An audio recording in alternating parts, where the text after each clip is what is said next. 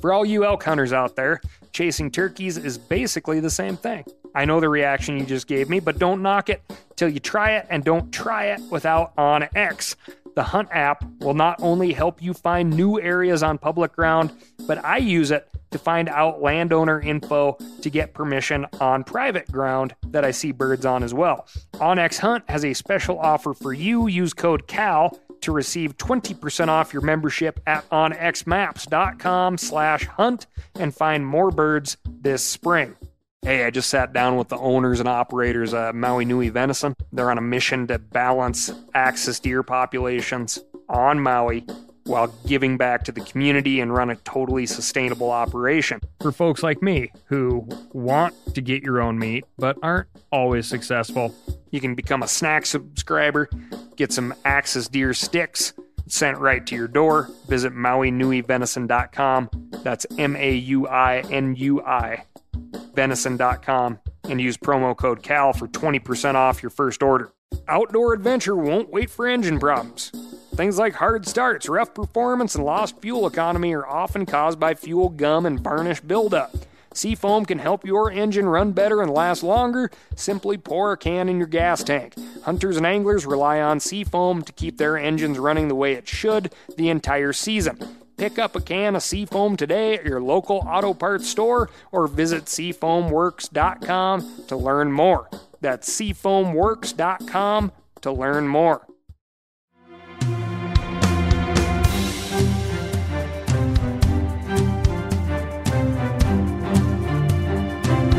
From MeatEater's World News Headquarters in Bozeman, Montana, this is Cal's Week in Review with Ryan Cal Callahan.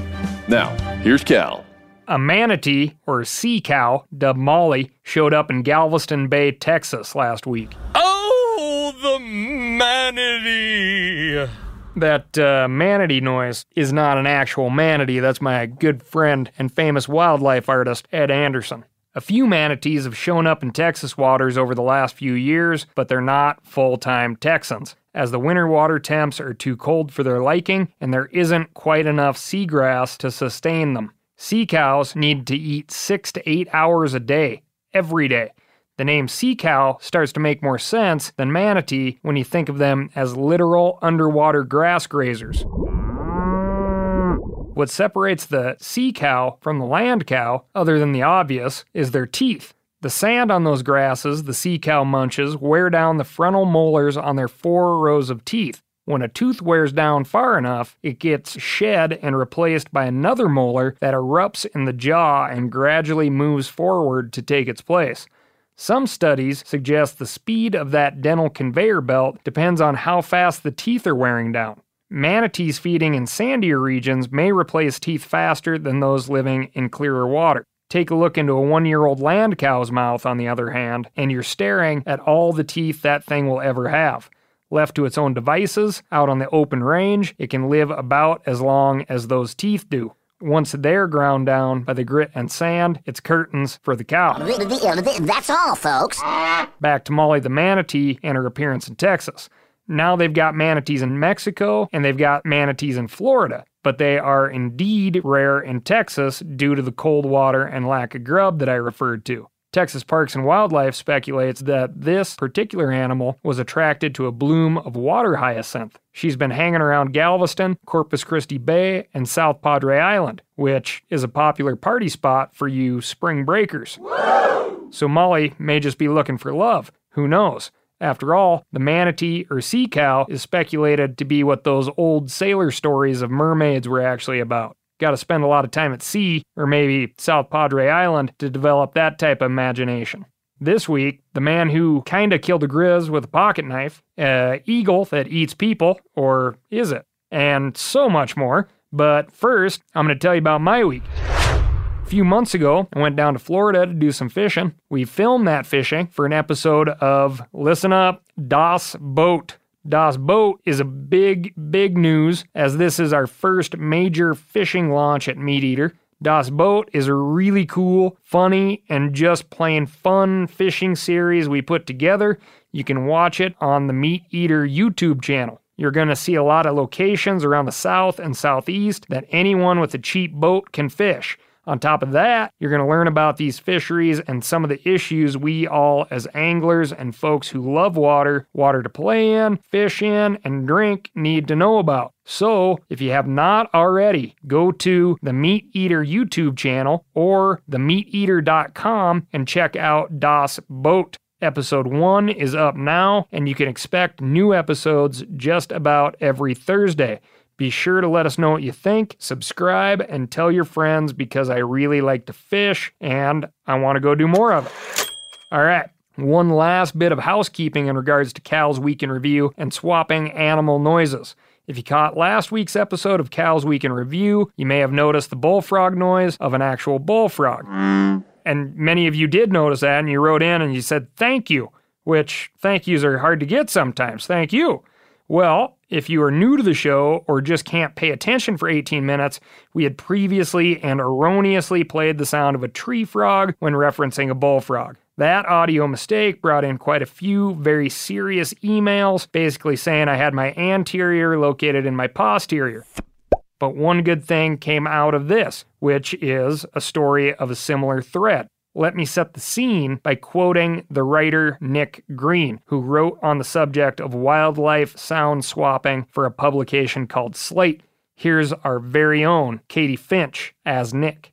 To watch the Masters on television is to be transported to the natural, exclusive splendor of Augusta National Golf Club. The verdant course pops in HD, and Jim Nance's dulcet voice wraps you in a cozy cashmere quarter zip. Adding to the effect are the sounds of birds singing from their perches just beyond the fairways. Listen closely, and you'll notice that there seems to be a lot of birds at Augusta National, perhaps even a suspicious amount. Could it be that CBS is piping in chirps? CBS Sports was caught using pre-recorded bird audio from one state in another damn state. That's right. In one instance, folks watching a golf tournament in Kentucky were listening to happy golf course living birds in Michigan. CBS Sports apparently received an outpouring of calls and emails from birdwatching enthusiasts who also happen to be golf enthusiasts, calling them out. All I can say is, I love it. Not the picture this paints of what birdwatchers choose to do with their free time when not watching birds, but for what this all means. If you care enough to write in and harass me at Cal's Week in Review over a bullfrog sound that was not a bullfrog, or call CBS Sports to ask them why the hell they're playing bird noises from Michigan while broadcasting Kentucky golf, that says to me you care. You have a passion for wildlife. Thank you.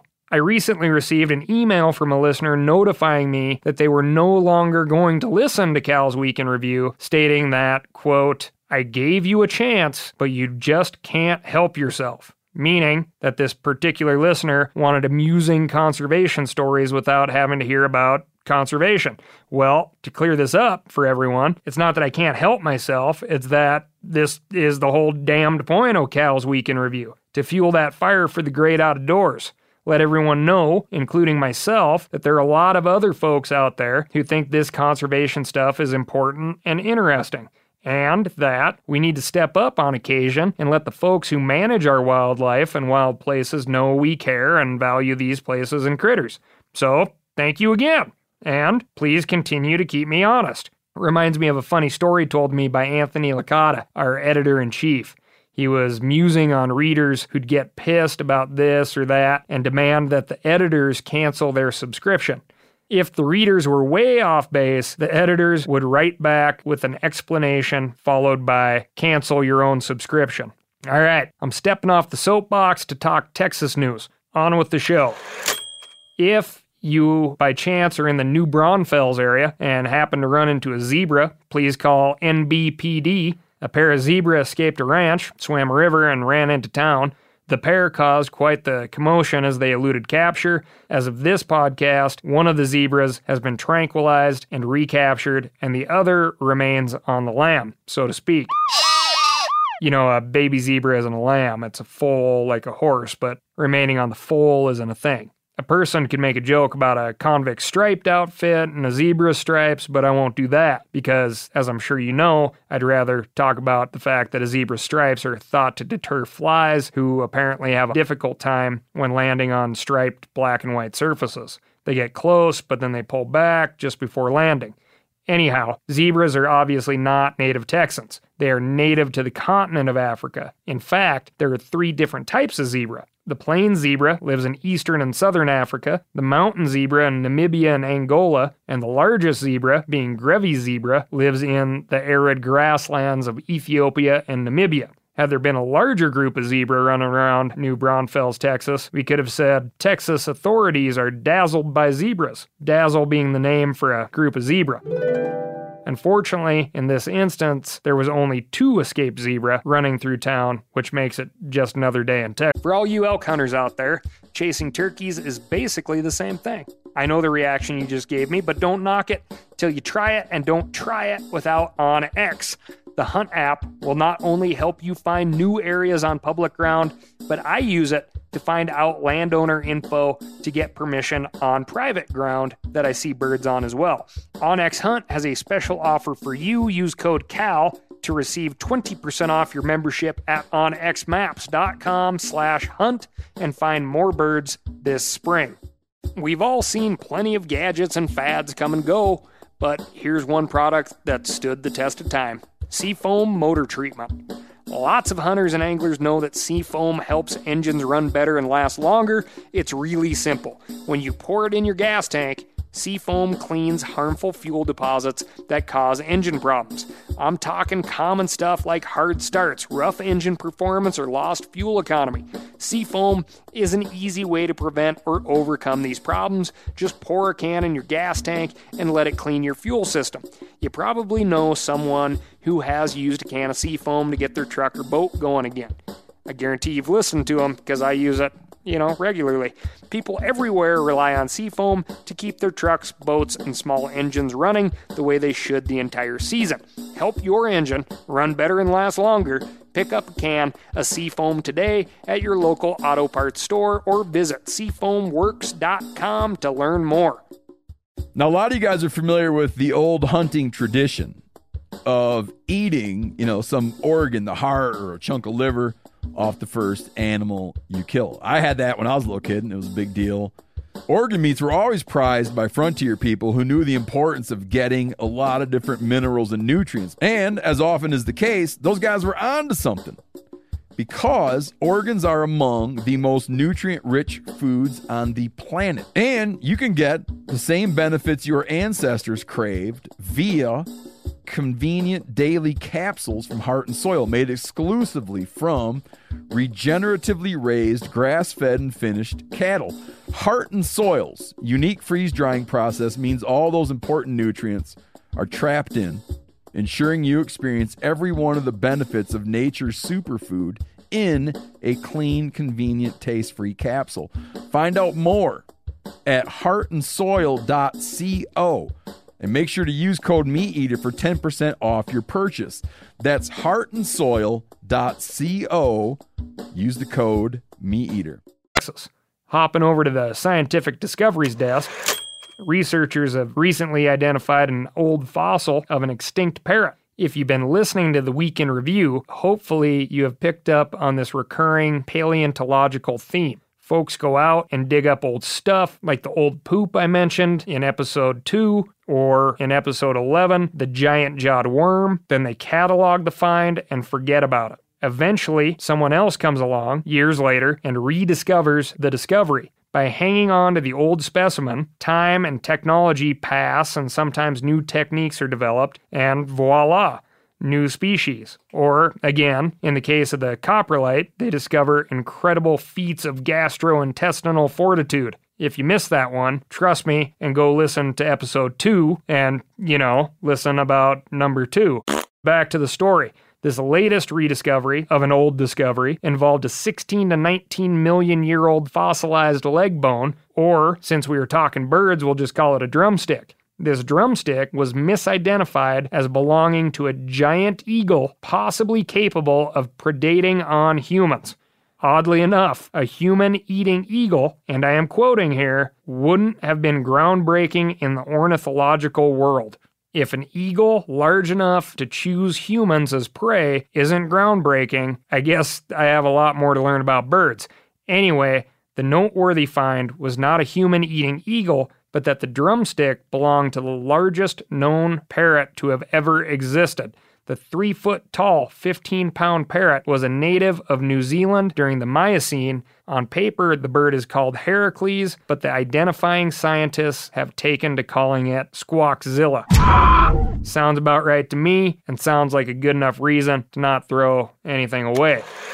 Migration corridors have been in the news lately. In fact, one piece of very good news is the Senate Environment and Public Works Committee passed legislation that will put $250 million in dedicated funds over the next 5 years to construct wildlife overpasses, underpasses, and culverts. This is a great start. The legislation still needs some work that I hope will continue as it goes to the House, like funding on roads through U.S. Forest Service lands, but that's a topic for another show. What I want to point out is the big critters aren't the only ones to migrate. We talked about locust swarms last week. This week, it's tarantulas.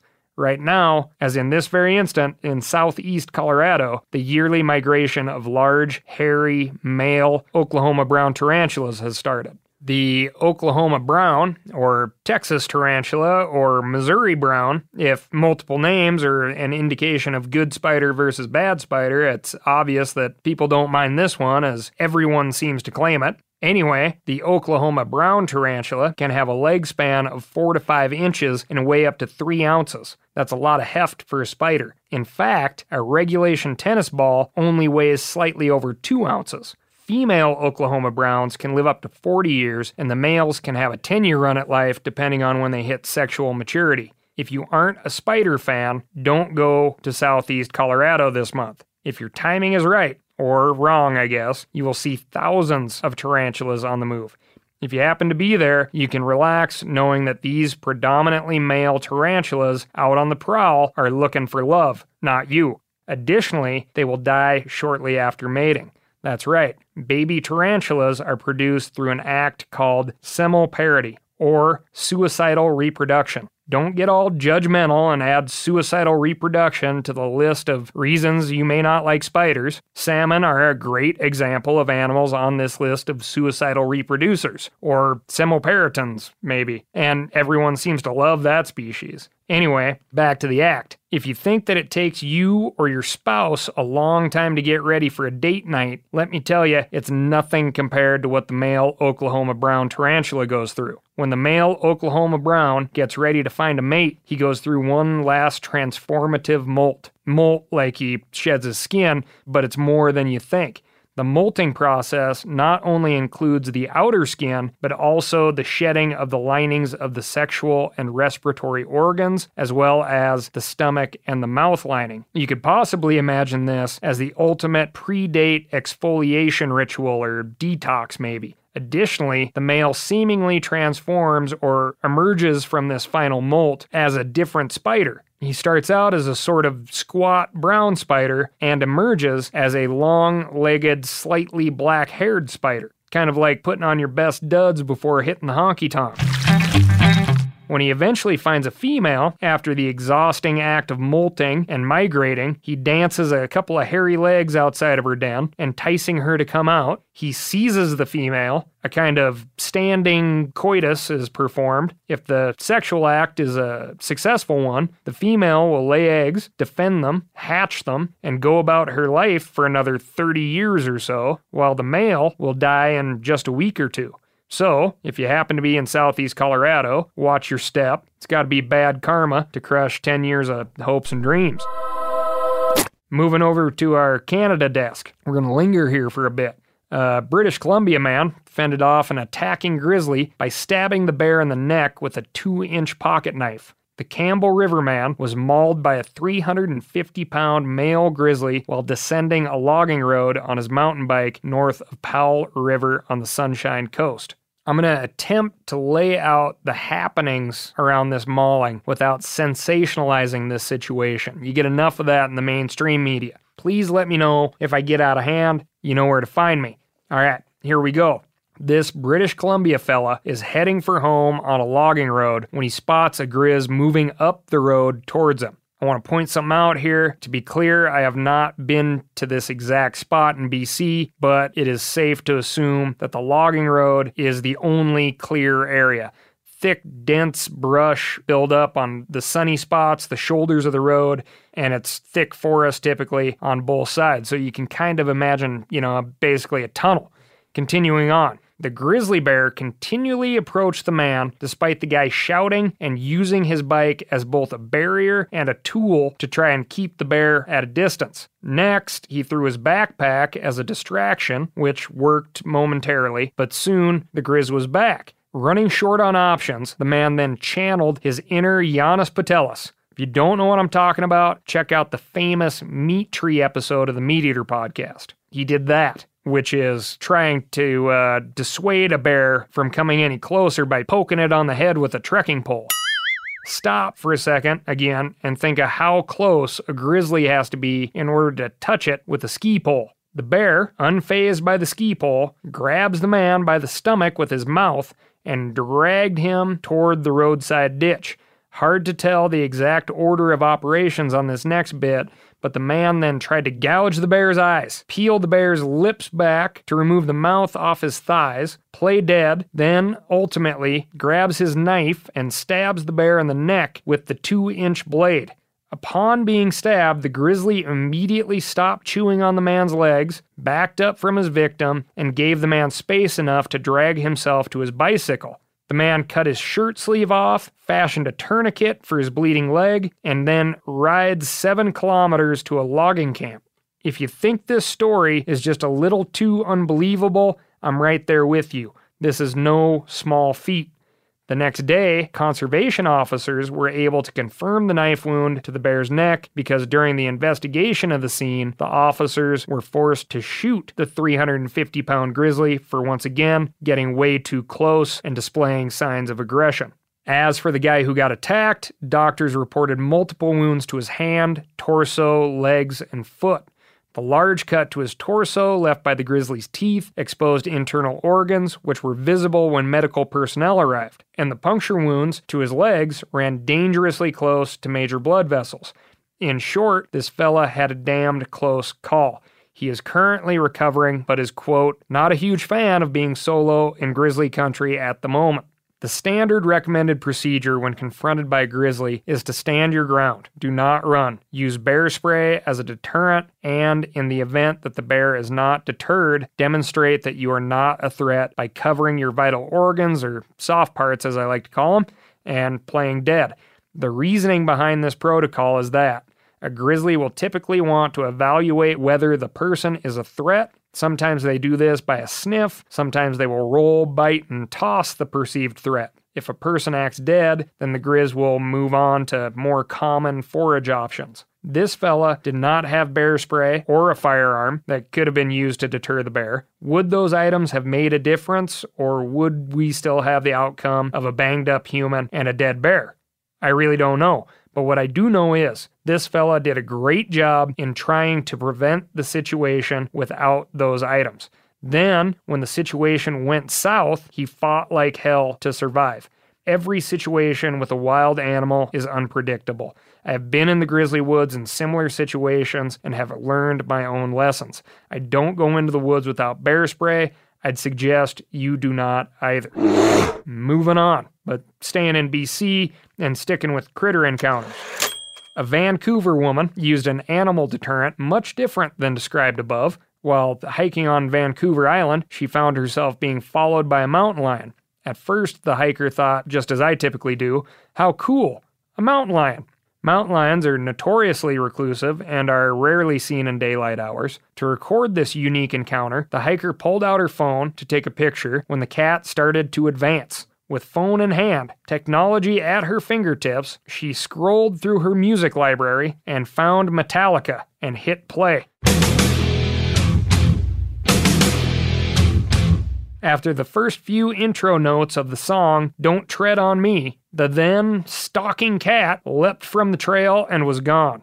Now, I wouldn't take this story as a validation of not carrying bear spray. I would, however, recognize this person's ability to stay calm and think in a potentially deadly situation. I mean, how many of you would have the level-headedness to look through your music library and remember that the notorious Metallica frontman, James Hetfield, is a hunter? That's all I've got for you this week. Thanks for listening to Cal's Week in Review. As per usual, tell your friends about how popular you've become and how much smarter you are for listening to Cal's Week in Review. Subscribe, download, and leave me a review wherever podcasts are streamable and downloadable. Tell me where I've screwed up or got things right, or send any questions you have to askcal@themeateater.com. That's askcal@themeateater.com.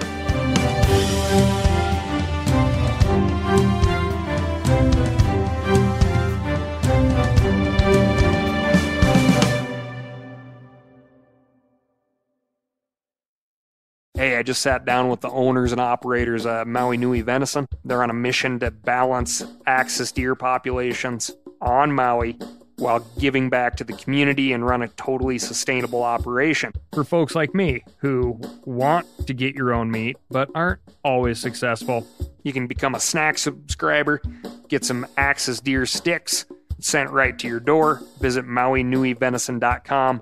That's MAUINUI. venison.com, and use promo code CAL for 20% off your first order. Outdoor adventure won't wait for engine problems. Things like hard starts, rough performance, and lost fuel economy are often caused by fuel gum and varnish buildup. Seafoam can help your engine run better and last longer. Simply pour a can in your gas tank. Hunters and anglers rely on Seafoam to keep their engines running the way it should the entire season. Pick up a can of Seafoam today at your local auto parts store or visit SeafoamWorks.com to learn more. That's SeafoamWorks.com to learn more.